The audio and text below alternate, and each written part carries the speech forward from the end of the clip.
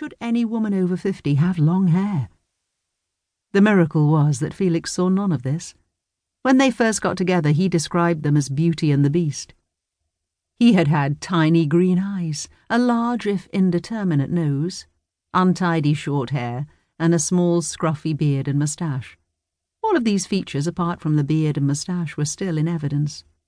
The addition of laughter lines around the eyes, broadened shoulders, and a bulkier chest provoked an irresistible comparison with a rumpled teddy bear.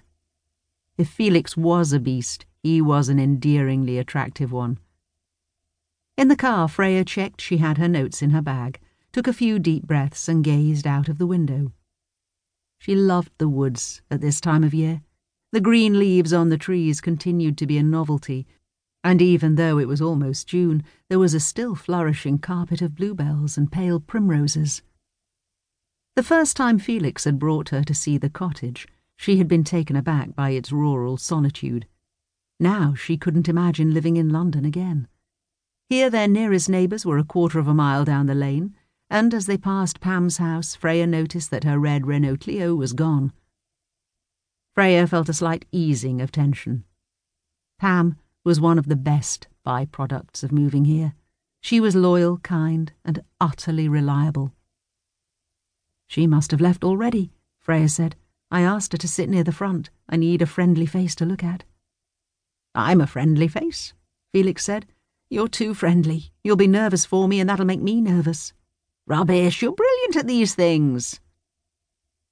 They were coming into Darrowbridge now. Felix drove past the railway station and then the garage. Freya stared into her bag to check she had her phone. "I told the twins I was dreading this," she said. "I thought they might have rung." She felt a little hollow-chested. She should have eaten something earlier. Her phone gave 2 little bleats, and Freya took it out of her bag and studied it. "Let me guess," Felix said. "It's from one of the girls?" "Off to Scotland tomorrow. Hurrah! Good luck tonight. Love, Tess." Now I feel bad." "O ye of little faith," Felix murmured. Freya sighed. Tess does love Scotland. She'd move there like a shot if a job came up. "I rang Ma to wish her happy birthday the other night. She's so excited about Tess's visit." "They've always been close. I hope I'll be close to my grandchildren, if I ever get any." "Of course you will. People take longer to settle down these days, that's all." Most 27-year-old women have at least had a few long-term relationships. Freya swallowed hard as Felix turned into the town hall car park. "Oh God, it's almost full." She watched him slide the car into one of the few remaining places.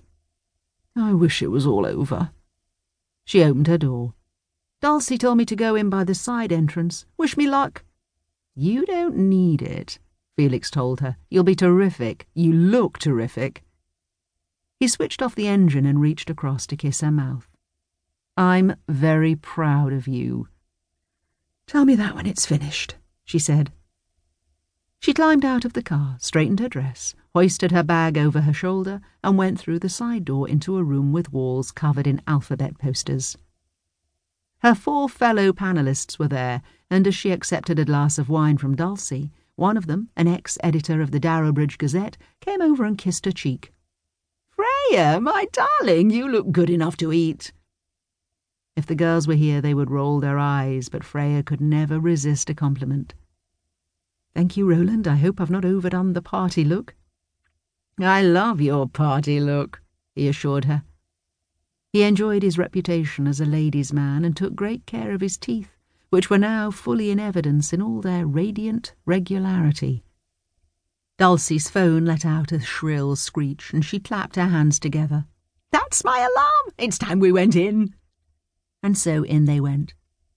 Freya felt a flutter of apprehension as she took her seat and noted with gratitude that Pam sat right in the middle of the front row.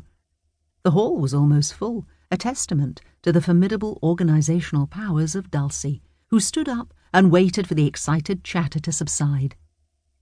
"Tonight," she proclaimed, "we have 5 local celebrities who have each given up their time to bring you this entertainment. Each of them will take on the role of someone they admire.